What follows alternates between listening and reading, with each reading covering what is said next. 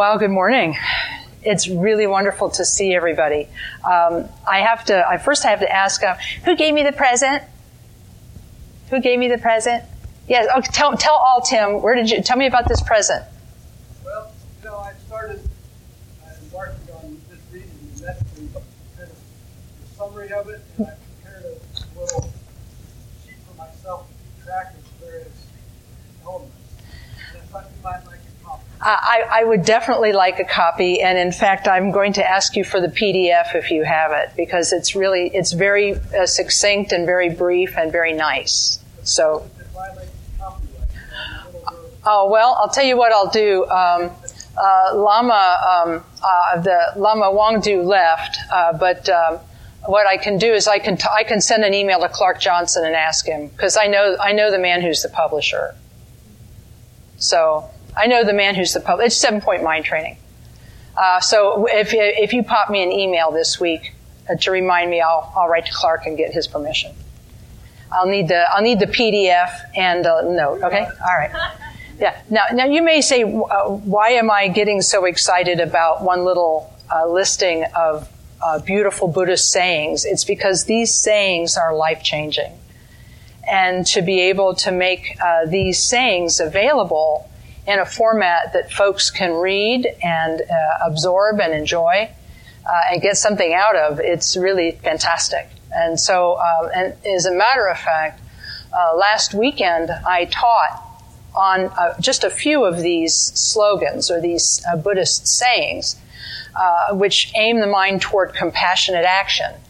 And so I taught on a few of those last week during the fall retreat, and I really appreciate, Tim, you putting together this short piece. Part of the reason is because I do intend on teaching a longer session on this sometime during the next 12 months. What I'll be doing is giving everybody a copy of this, and then we'll be getting together probably once a week for about 8 weeks to study these sayings and see how they are life transforming.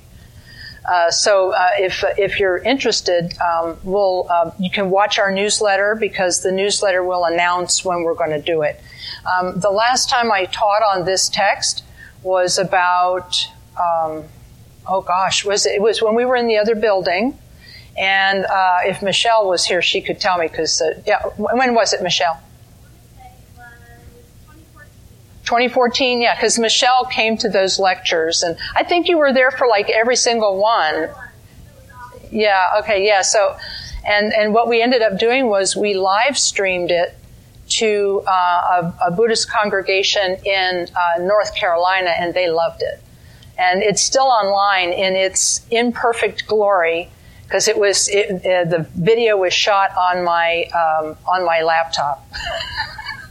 So it looks, you can see my face really large, and it's, but the audio is good. So you can just turn the screen off and listen to the audio, and it'll be fine. So that's a little bit about something, so you can see something that's coming in the future, coming attractions, the 7-Point Mind Training in 7 points. So that's something that's coming up.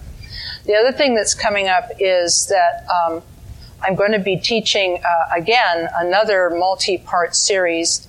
Don't know, it'll be sometime in the next 12 months, on the 37 actions of a bodhisattva, which is another book of sayings about how to practice compassionate action. Several people say to me, why is it that you are not studying the Buddhist scriptures, but instead of studying the Buddhist sutras and scriptures, why are you studying these commentaries? And part of the reason for this is that sutras are extremely long. If you've seen them, they're very, very long, and some of them are very repetitive. Now, the reason that the scriptures are repetitive is so that they can be easily memorized. They can be easily memorized. And in fact, there are Buddhist scholars who have memorized 30 or more books of scripture or commentary. And in our tradition, we call these people Kenpo, or the wise ones, the ones who have accumulated knowledge. They have to have memorized more than 30 books and be able to be quizzed on them. I think that by comparison, the American or Western PhD is a little easier. Maybe not much because they don't have to write papers and defend them, but at any rate, it's quite an amazing feat for anyone to accomplish, and we're very lucky that we have many who have accomplished that. So anyway, so that's a little bit about the coming attractions for this coming year.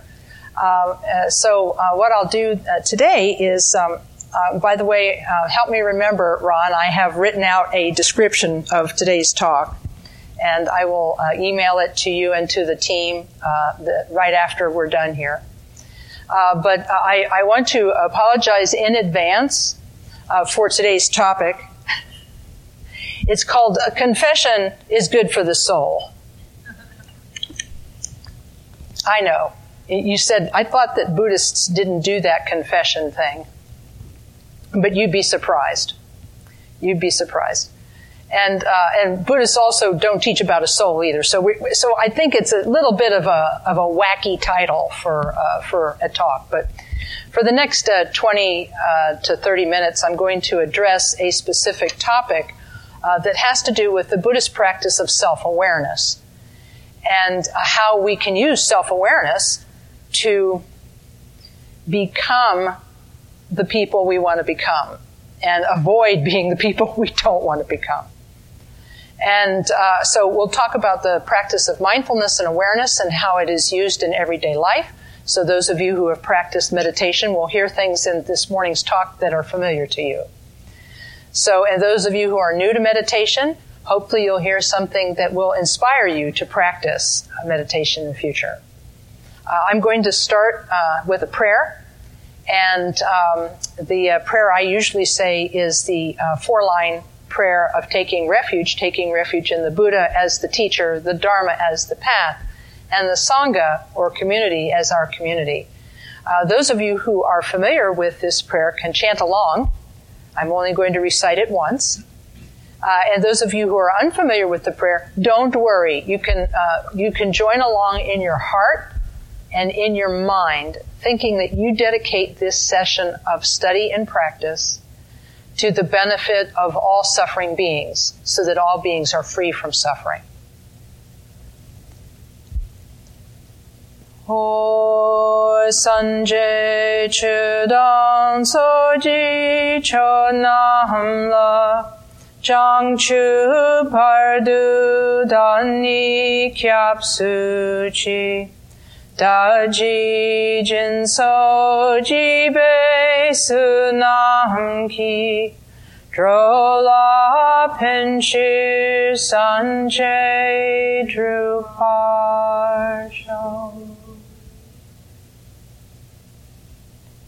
O Palin Sawelama Rinpoche Tagichi or Pedeten Shila Kadrin Jembo Goneche Sunte Kusun Tuging a Drup Sal Du Sol. Okay, thank you. Several different thoughts came to me this week as I was planning what I was going to say today. And a couple of them have to do with the fact that I think one person in this room went to the Bodhisattva vow. Did you go to the Bodhisattva vow? Yes, okay. So there was a wonderful program given by our parent monastery, Karma Triana Dharma Chakra, in Woodstock, New York, last week, in which our 94-year-old abbot, Khenpo Karthar Rinpoche, gave a teaching on the Bodhisattva vow and the Bodhisattva commitment to benefit others. Many of you are familiar with what is called in all of the world's religions the Golden Rule, do unto others as you would have them do unto you. Well, the Bodhisattva vow is based on that and takes it a step further. That is, that you will treat others a little bit better than you treat yourself. So the vow is taken in front of a Buddha image as our witness and in front of a teacher who gives the vow. And the person makes the vow that they will practice the 6 perfect virtues that cultivate love and compassion, just as the Buddhas of the past have done. And you may ask, what are those 6 perfect virtues? They are generosity, ethics, patience, diligence, meditation, and wisdom. And practicing these 6 virtues, one does one's best to reduce one's own ego fixation, which the Buddha, in his teaching on the Four Noble Truths, which the Buddha said in his teaching, is the cause of much of our suffering. If, as the modern Buddhist teacher Pema Chodron once said, if something hurts so much, it's because I'm holding on to it so tightly. And so the practice of the Bodhisattva is a practice of learning how to let go of selfishness. It's really difficult. It is not an easy thing to do. And in fact, when people receive the Bodhisattva vow, they're actually also asked to conduct a daily practice that goes with it of self-awareness.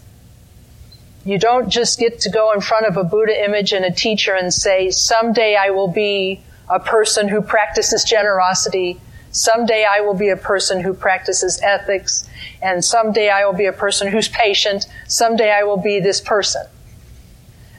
You do say that, and someday you will become that.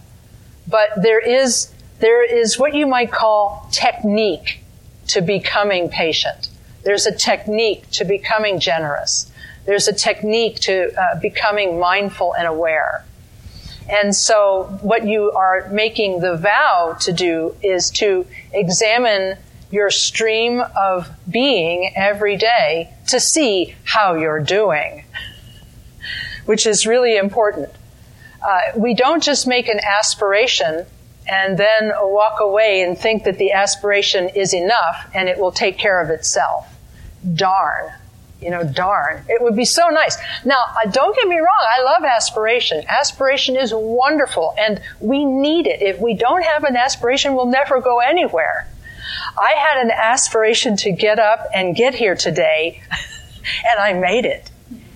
Even, anybody running in the marathon today? Yeah, okay. A lot of people are trying to get here today, but they have to go around the Columbus Marathon, which is taking up some real estate on Broad Street. Anyway,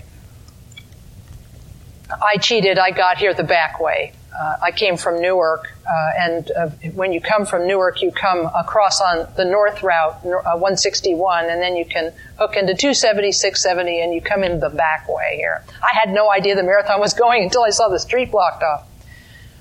But at any rate, people make this aspiration, and we make aspirations, and then we gradually follow through on those aspirations. I talked to a friend of mine who's a therapist, and she says that the way that people make change in their life is first by getting an idea and then talking to themselves about this idea, studying this change or this idea they want to make in themselves, studying up about it, getting information. And then they start talking to their friends saying, I am going to do this thing. And then once they've told someone, now they have somebody who they can, I guess you could say, lean on and use as support as they attempt to make this change. Whether the change is something as difficult as quitting smoking, I did it, but that took a long time. I was a smoker in college. I don't know if you have any familiarity with college, but you do a lot of things in college. Some of which you remember.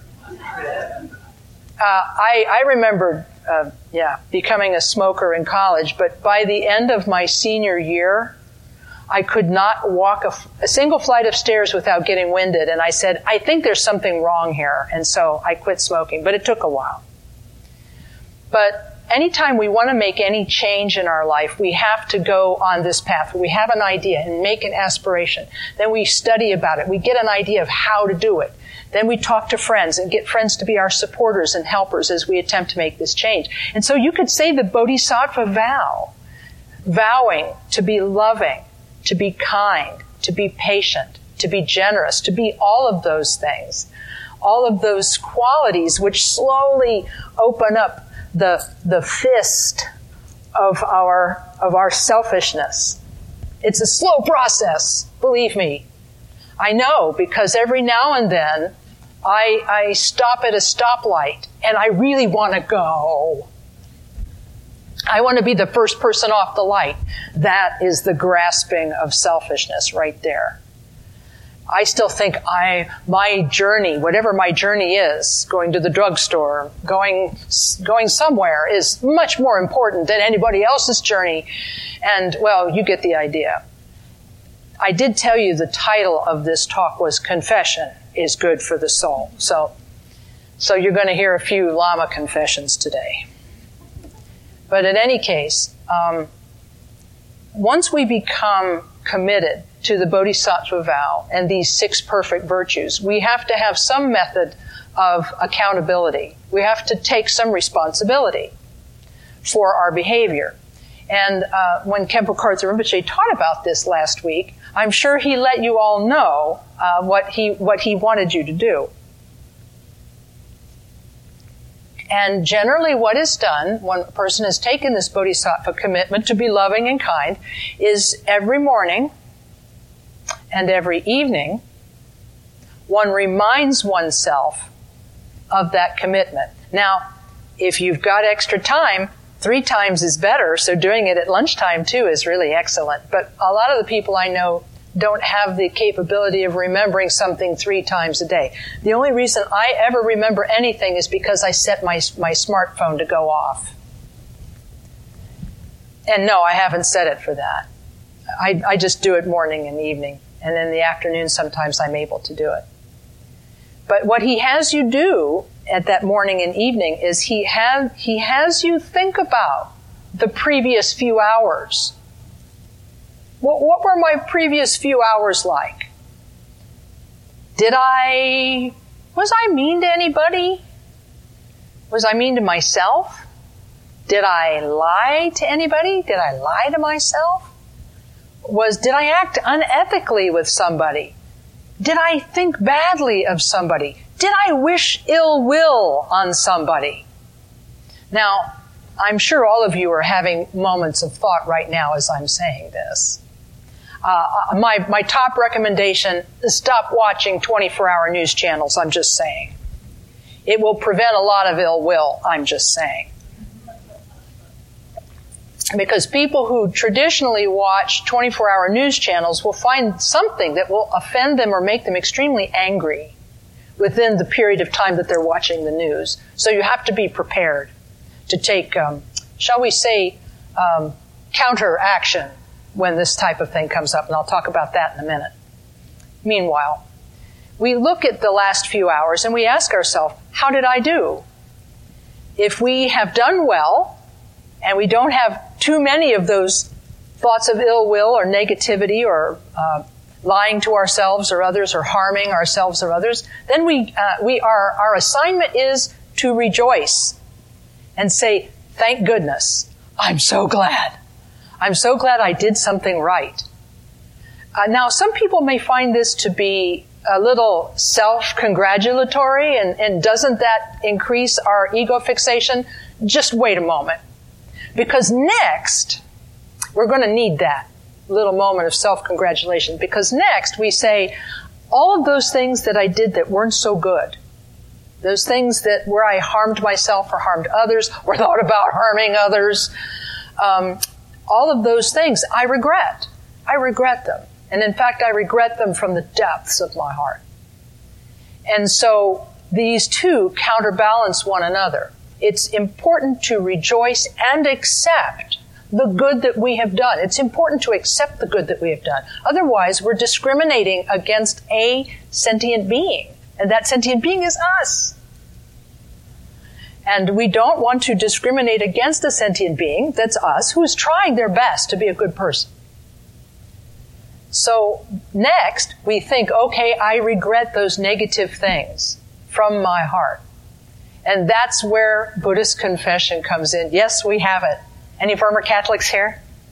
Okay, you got it. All right. So no Hail Marys here, but we do have a form of confession, and this is the form it takes. But what I find interesting about Buddhist confession is that we use self-awareness to recall the previous few hours. We don't have to wait weeks for this. We just do the previous few hours while it's still fresh. Before we had a chance to bury it somewhere, so we can't think of it and can't find it. So we use it just for the first few hours and the last few hours, and we think of the good that we have done as well as the harm that we have done. We have to think of the good. It's important because we have to see that we are on a journey and we are making that journey and we are succeeding on that journey. So if anybody does this Buddhist practice of confession without recalling the good they've done, it's a little lopsided and needs to be corrected. But the other half of that, the regret, is part of the Buddhist practice of confession, which has, anybody who's heard me give this talk before knows that it has how many parts? 4. Thank you. The first part, the first is the power. These are called the 4 powers of purification, or the 4 powers of confession. Does anyone know the first one? Reliance. The first one is reliance. They all begin with the letter R. This helps. The first one is reliance. We rely on the Buddha. The Buddha is our witness. We don't need a witness, any other kind of witness. The Buddha has already achieved Buddhahood and completely transcended and overcome his self-clinging. So he's the proper person for us to present our faults to. The rest of us we're works in progress. And so it's better to present our happiness and our faults to the Buddha. So reliance is the first of the 4. The second of these is regret. And that is calling to mind clearly what we have done and feeling regret for that which is harmful. Khenpo Karthar Rinpoche, in one of his teachings, quoted the Buddhist text that says, what kind of regret should you have? How powerful should your regret be? It should be powerful. How powerful? Well, as powerful as you regret you would feel as if you had realized that you had just accidentally ingested something that was going to make you sick. Oh my goodness. I just ate that bad thing. And so forth. That kind of regret. Because that is how we reject selfishness. One thought, one action at a time. If we try to go after our self-clinging habits all at once, it's not going to work, and we'll become very disappointed. But if we can work toward slowly dissolving our selfishness, one thought, one intention at a time, it's going to be a lot easier and more manageable to do. It's the old story. A journey of 1,000 miles begins with a single step. After regret comes remedy. The R that is remedy. Actually, the confession itself is the remedy. The fact that you're doing this is the remedy. But many people also like to use traditional Buddhist confession prayers. And if you have one in your possession, you can recite one. There is a popular one known as the Confession Before the 35 Buddhas. It has to do with a story that happened around the time of the Buddha's, before the current Buddha's lifetime. One of his past lives stories about Buddhas of the past who purified a wrong and then became the 35 Buddhas that we call upon when we are confessing faults. This remedy helps us to recognize that everything can be changed. You see, the problem with confession is that some of us take it a little too literally and a little too seriously, And we choose to hold on to, shall we call it a resentment? Shall we call it a grudge against ourselves for having done something wrong? We're not willing to let go of the wrongs we have done. Even if the other person in an argument forgives us, we're not willing to let go of our resentment against ourselves for having done that thing in the first place. And in my opinion, this is a form of aversion, which the Buddha called one of the 3 mental poisons that keep us from becoming Buddhas. Clinging to dislike of ourselves for having done something is self-defeating. And so one of the things we can do through remedy, through the practice of remedy, is to give up our clinging to the badness of ourselves. We can give that up, and we can begin to imagine a life and a self without self-resentment and self-harm. It's a way of lightening our burden, if you will. And then the 4th of these is resolution. Once we have relied upon the Buddha, regretted the wrong, remedied it to purify it, and then we resolve not to repeat that negative thing. Before I go to that, I should say one more thing about remedy. Some people think that once karma is accumulated, it cannot be purified. I have to share with you a teaching that Khenpo Karthar Rinpoche gave about that. Years ago, Khenpo Rinpoche said, I know a lot of people, they worry about their bad karma. They think, I have so much bad karma, there's no way I'm ever going to get purified of all this bad karma. He said, but I have good news for you. He said, there is a good thing about bad karma. The one good thing about bad karma is that it can be purified. And he said, this is true because karma is part of relative truth, and relative truth is impermanent. Everything in relative truth, from this table to the face I look in the mirror at every day, it's slowly coming apart. Everything is slowly coming apart and decaying. Why? Because it's not permanent and solid as it is. And so even the bad we have done, if we reverse it through this practice of reliance, regret, resolution, and remedy, if we go through these 4 steps, we actually counteract and purify and remove that negativity. And otherwise, he said, if we don't see that as possible, then we're in some ways denying the truth of the Buddha's teaching. We're saying, well, what the Buddha said isn't true. It actually can be purified. We have to be able to let it go. Our small mind may not think it can be purified, and we may have to get used to the idea of being able to purify ourselves. We might have to get used to the idea, but if we can get used to it, then slowly we can benefit from that. So, anyhow, I had to say that one last thing about remedy before I went on to resolution. Resolution means that we say, you know that thing that I regret? I'm going to do my best not to repeat that. Now, many people say, why should I, for example, say I'm not going to get impatient again? Because it's going to happen like now. Soon I'm going to be impatient again. But Khenpo Rinpoche has also given a teaching on that. He said that your resolution not to repeat something, he says, is like a cup that you put tea or water in. It protects what you are vowing inside it. That resolution protects your goodness.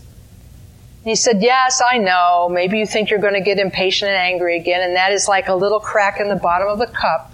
But the majority of the tea or water stays right in the cup because of your resolution. To not make a resolution, to not bother to make a resolution makes as much sense as pouring tea directly on the table. Makes no sense whatsoever. In other words, there's no hope of getting better if we don't resolve. Now, I say that the topic was confession is good for the soul. And it really is, because if you do this kind of practice in the morning and you do this kind of practice in the evening, you will become more self-aware. And becoming more self-aware is very important. Why? Because self-fixation is a very strong habit. We have at least had it for the number of years we have been alive. Even babies do not need to be taught the word mine. They seem to grasp the concept pretty quickly. So because we have at least had this habit of self-fixation for our lives, and if you believe in previous lives and future lives, it's been quite a long time. Back to what the Buddha called the no beginning of time, going toward the no ending of time. We've lived many, many, many, many times and had this habit for many, many lifetimes. And so changing that habit is going to take a while.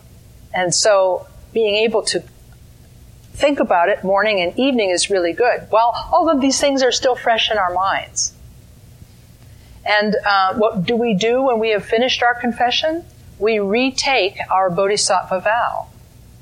We retake the vow. We say, until enlightenment is reached, I take refuge in the Buddha, Dharma, and Sangha, just as the Buddhists of the past have practiced the 6 perfect virtues and slowly, gradually become proficient, so I will engender this mind of enlightenment and practice stage by stage, and as they did, become proficient.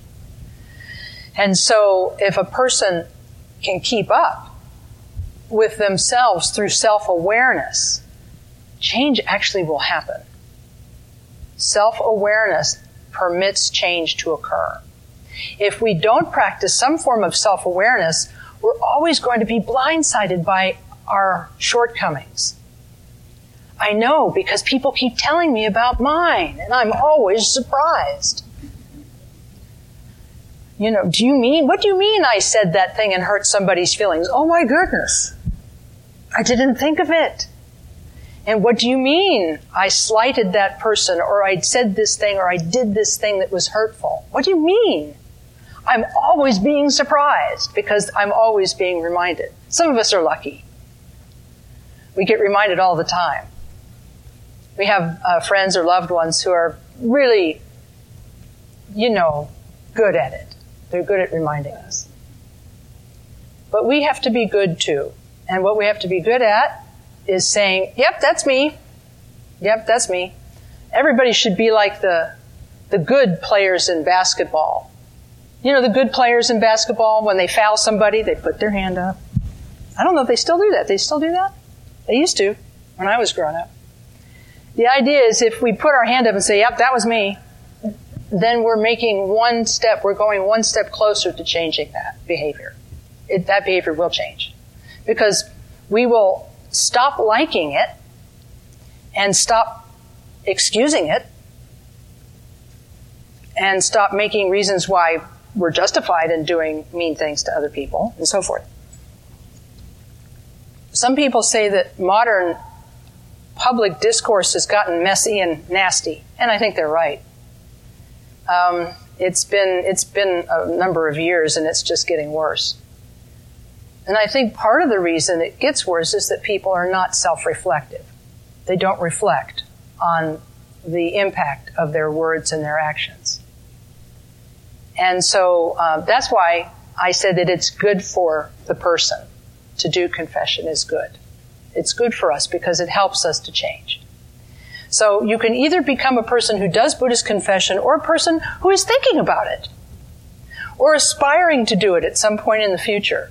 If you want to read more, there's an article on lamakathy.net, lamakathy.net, that's titled Confession as a Daily Buddhist Practice. It quotes Khenpo Rinpoche's teachings and the teaching I just gave. And it refers to that. And so that is what I wanted to talk about today. But there's one more commercial I want to give, and that's for the practice of quiet sitting meditation. One of these days we probably should have a competition for commercials for meditation, don't you think? A lot of people are learning about meditation now who never knew about it before. interestingly enough, I met a businessman this week, a very successful businessman who meditates every day. And I think it's really kind of cool to walk into this person's office and see a meditation gong on their table. On their shelf. It's like, that's pretty darn cool.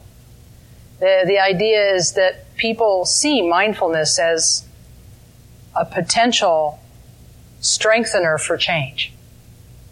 Because how can we know what we have done until we know what's on our mind?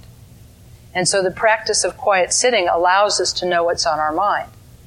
The technique is so simple. You sit and allow your attention, which is always out here doing something, to come a little bit more inward and rest on the breath as it comes in and goes out. Just observing with your attention the breath as it comes in and goes out. And then when your attention wanders into the past or wanders into the future, you take hold of that wandering attention and you bring your attention back to the breath for a fresh start. And you do this over and over and over again. And what happens is that when you notice that distraction and you drop it, that distraction, you drop it, it loses its power over you. The power that it has over you is the power of saying, I am important, look at me. This thought that you just had or this memory that you just had, look at me, I'm important. And when you let go of it and return your attention to the breath for a fresh start in your meditation, that thought is still maybe shouting for a moment, but then it eventually disappears completely. And when it disappears, there's a relief in your mind. And doing meditation gives you this relief over and over and over again, such to the point that you can begin to notice the spaces between thoughts, which is a powerful thing.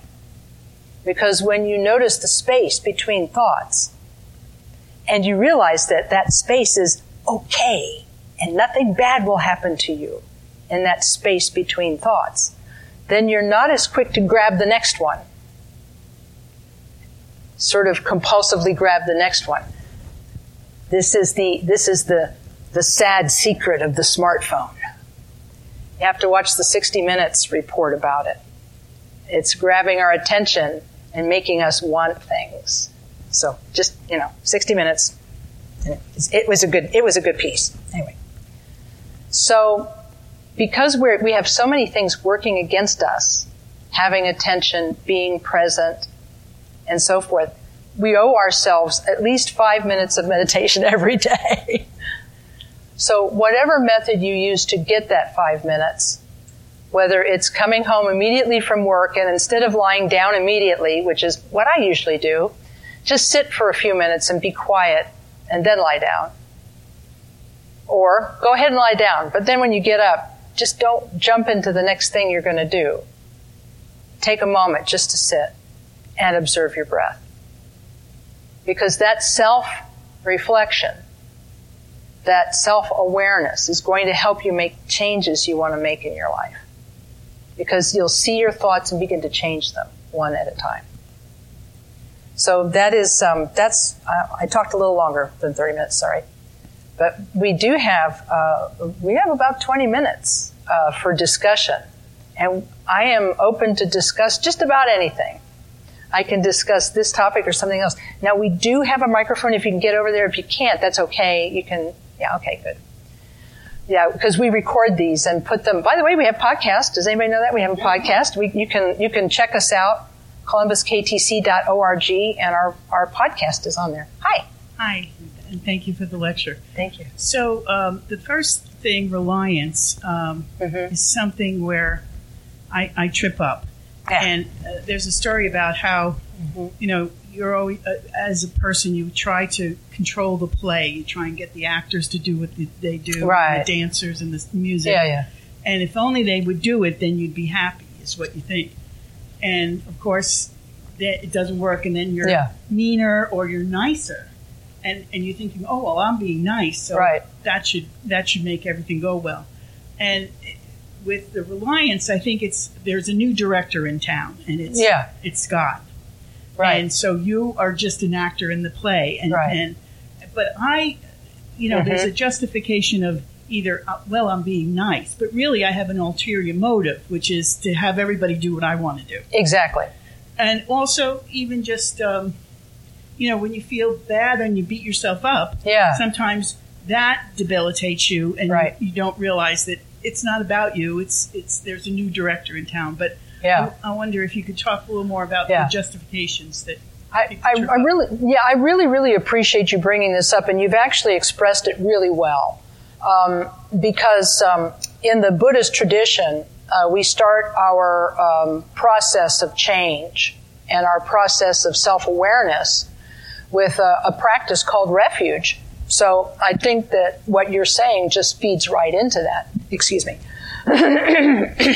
It feeds right into that because you're right. I think we place our trust and take refuge in something outside of ourselves a lot.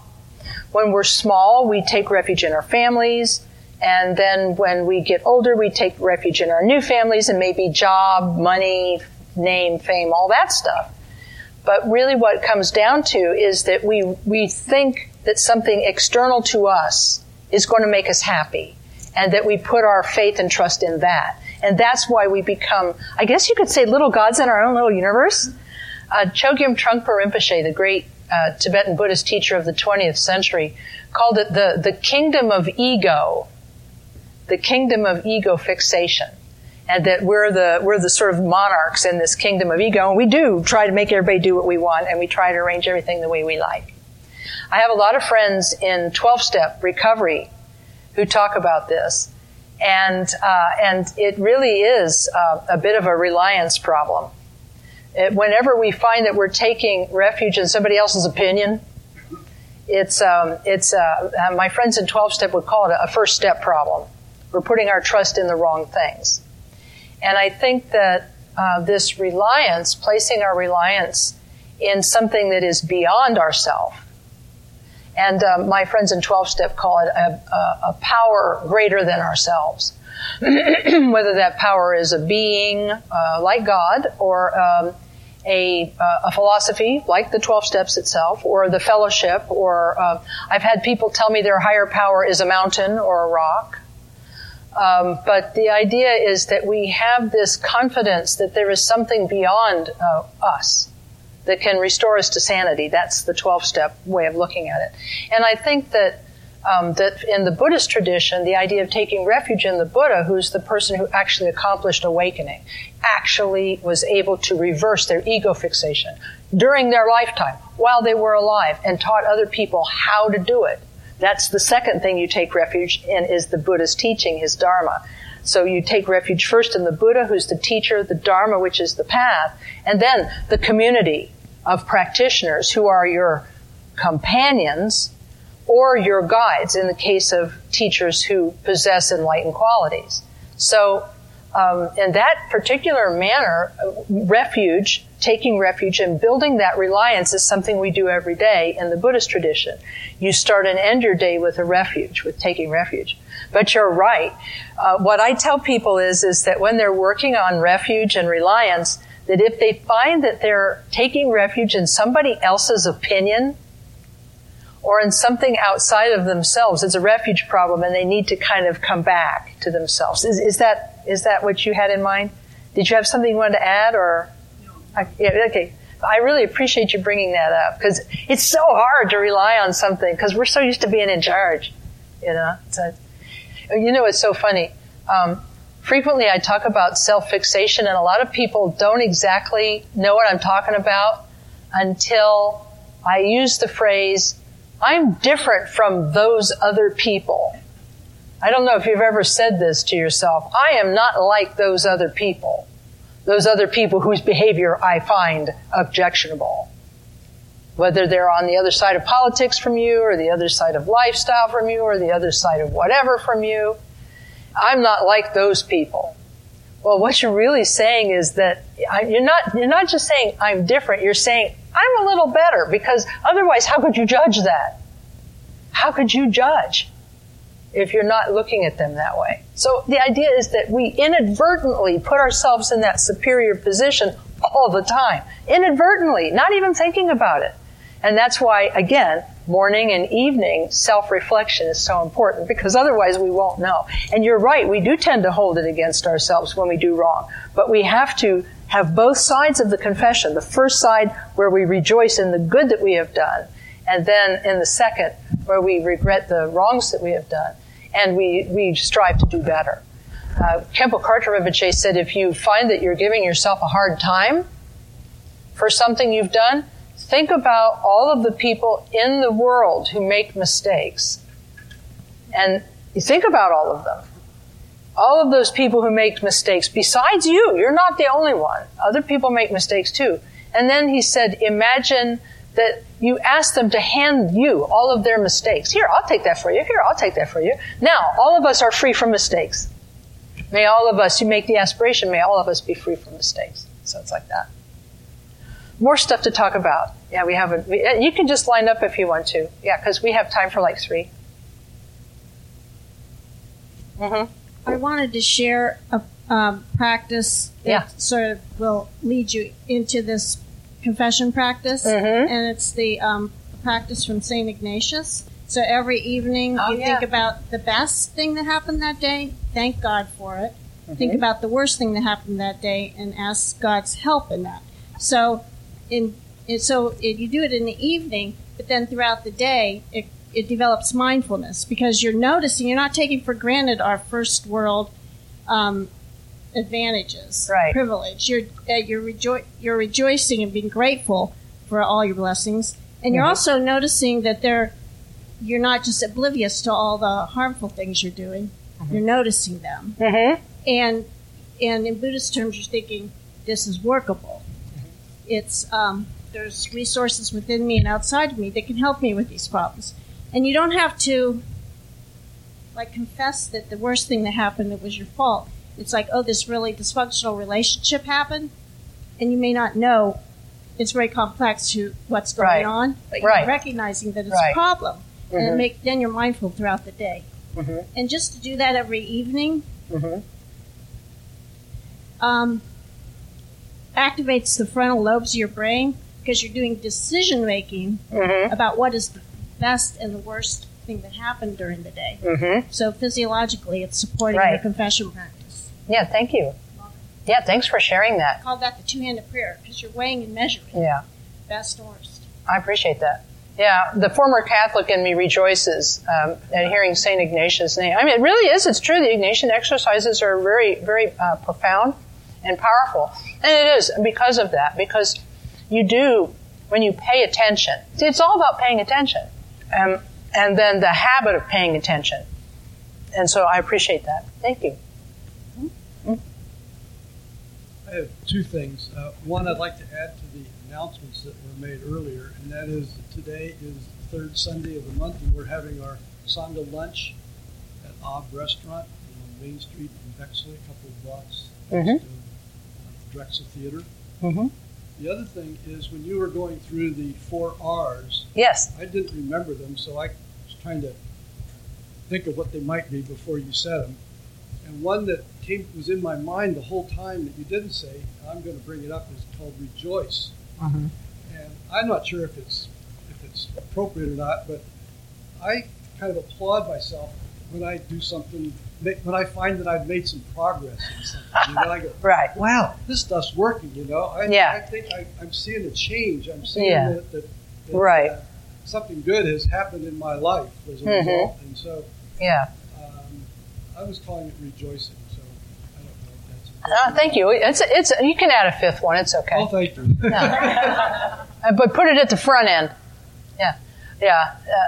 In my description of the 4 powers of confession, those are the 4 powers, and those are not going to change. But the practice, as we do it, we can add that 5th thing at the beginning. Yeah.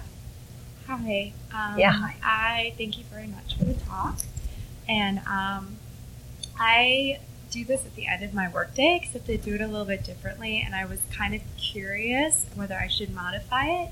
I run through my workday, like my morning and everything, except of saying, like, I did this, I tend to reflect and say there is anger, or there is happiness, or there is frustration, to kind of hinder the judgment piece of it.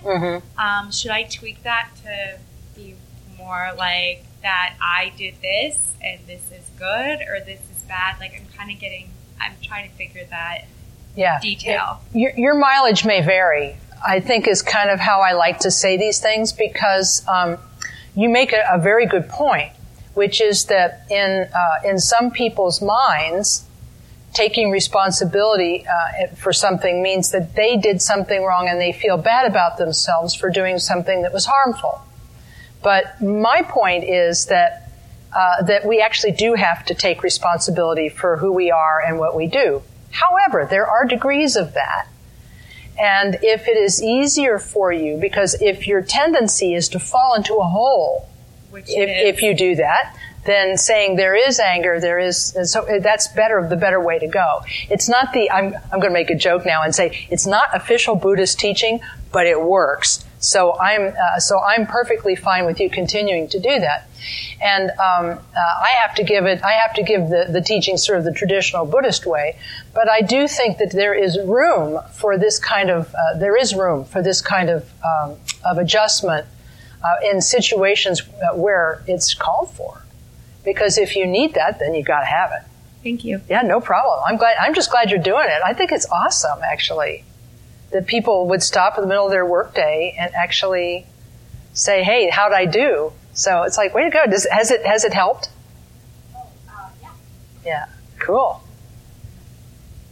There's time for one more. Is there one more out there? Yeah, we got one more. Okay. We got two more. This is good. Yeah, go. Yeah, both. There's time for both of you. Yeah. Yeah, I know our mic stand. All right. Well, thank you for your teaching today. Yeah. It was very relevant for me anyway, personally. And I guess I have a question that relates to Western psychology and how that meets up with the Buddhist teaching. Sure. There are some people who never had refuge in their family or refuge in a community before, and so it's very foreign to them when they take refuge and come into a community. And so it's also difficult for them to stop clinging to that resentment to self, as you discussed. I understand. So what does, from a Buddhist perspective, is there a remedy for that? To stop the clinging? Yeah, let me see if I understand. I really appreciate you bringing this up, to be honest, because I think that there are so many people in this world who, as young children, had their trust completely thrown out the window. And we have to remember that. And we have to keep that in mind when we're talking to anybody. Because adverse childhood experiences, are, as they're being called now, ACE, it's a way of scoring a person's likelihood of developing depression and other types of things.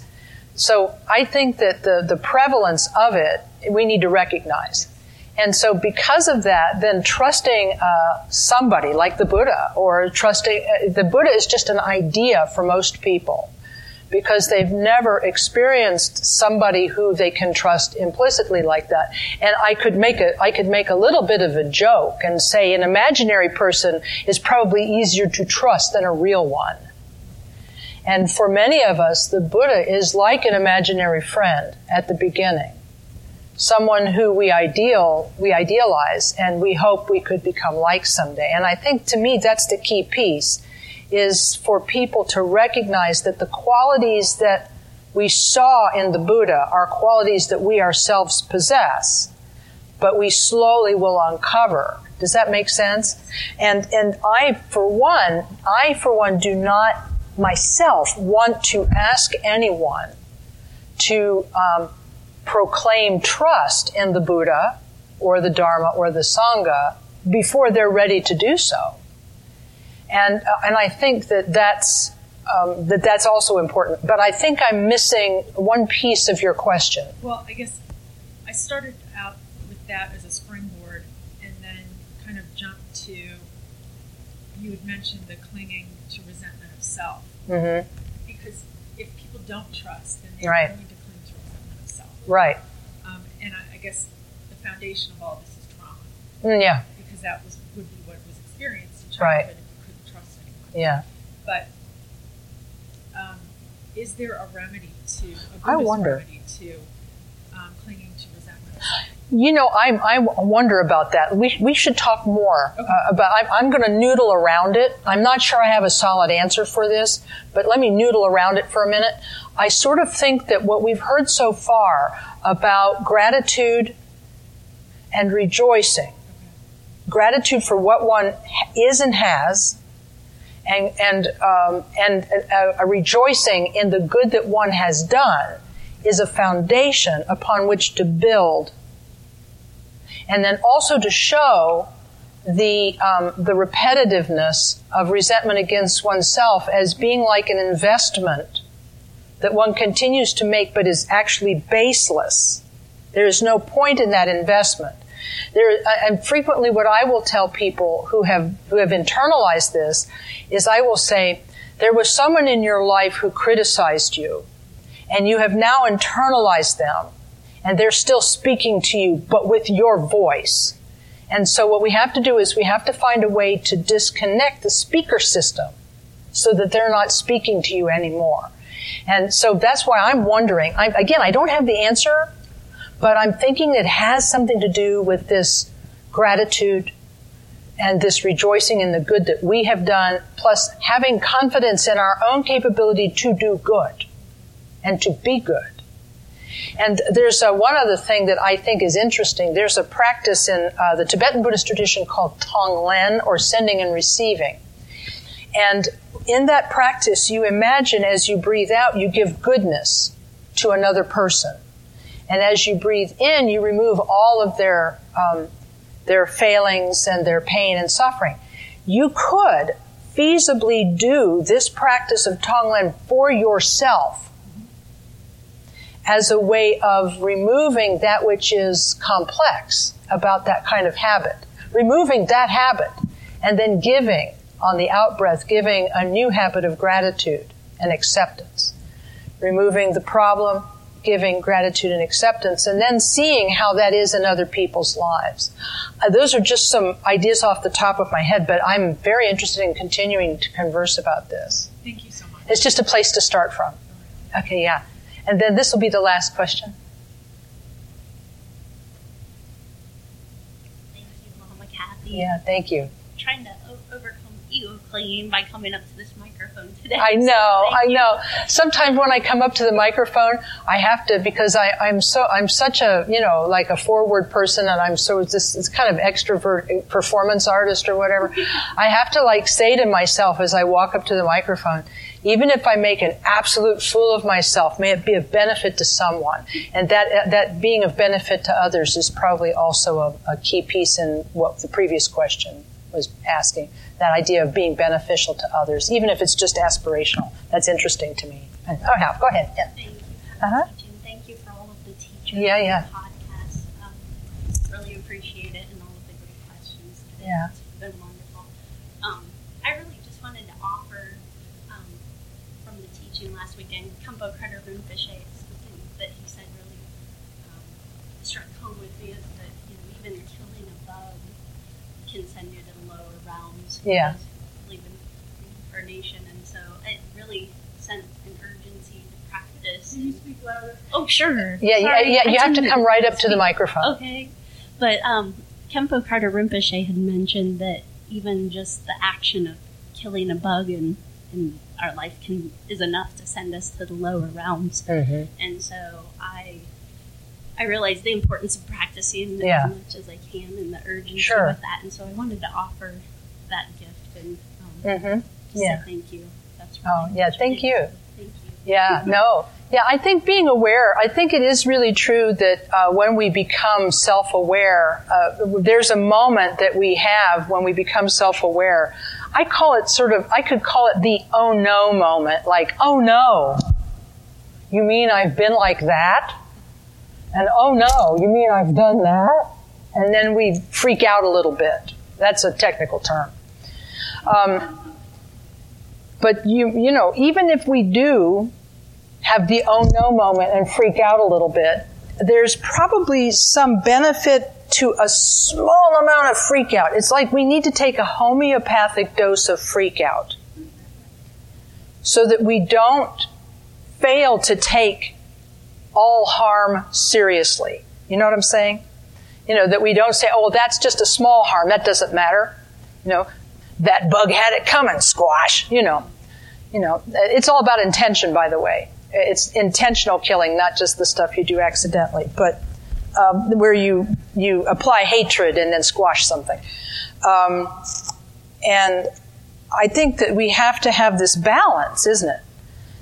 This balance of being able to say harm is not something I want to be or do, and at the same time being having a light enough touch that we don't cause harm to ourselves. That's really the key piece here. And I say that all of Buddhism is about balance, and that the self-awareness of quiet sitting meditation allows us to slowly, gradually build this balance. We don't have it from the beginning. We're a little bit unbalanced. I'm talking about myself, of course, and that we, sort of over-apply or under-apply our remedies, and so it will take time. But the other thing that was quoted to me that Khenpo Rinpoche said during last week's Bodhisattva vow teaching was at the very end, he said, no foolin', you are now bodhisattvas, all of you. You're now, because we're bodhisattvas in training, we should have the stickers on our back, student driver, student bodhisattva, around the back. But he said, now you are bodhisattvas, so you have to start acting like it. And I think that taking that responsibility can feel heavy until you realize that you're the person every day who is going to be your own best friend and is going to help you keep that vow by reflecting on your life and your day and by being the kind and loving parent we've always wanted to have, that we actually can be that person. And I just think that's the coolest darn thing ever.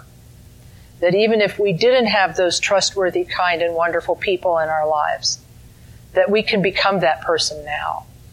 So I just thank you and thanks to all. And thanks, by the way, to Tim for reminding us that there will be a Sangha lunch at AAB, India, at the buffet. I think they have a buffet today on Main Street in Bexley. It's my old stomping grounds, so I'm definitely going to show up. So anyway, all right. Let's sit quietly for a moment and do a very Buddhist thing and dedicate the goodness of this session. We dedicate the goodness of this session to all sentient beings. May all beings everywhere be free of their burdens, be free of suffering, and come to happiness. And then may they come to Buddhahood and awakening. And from that place of awakening, may they emanate in all directions and benefit sentient beings endlessly. We dedicate the goodness with this thought in mind.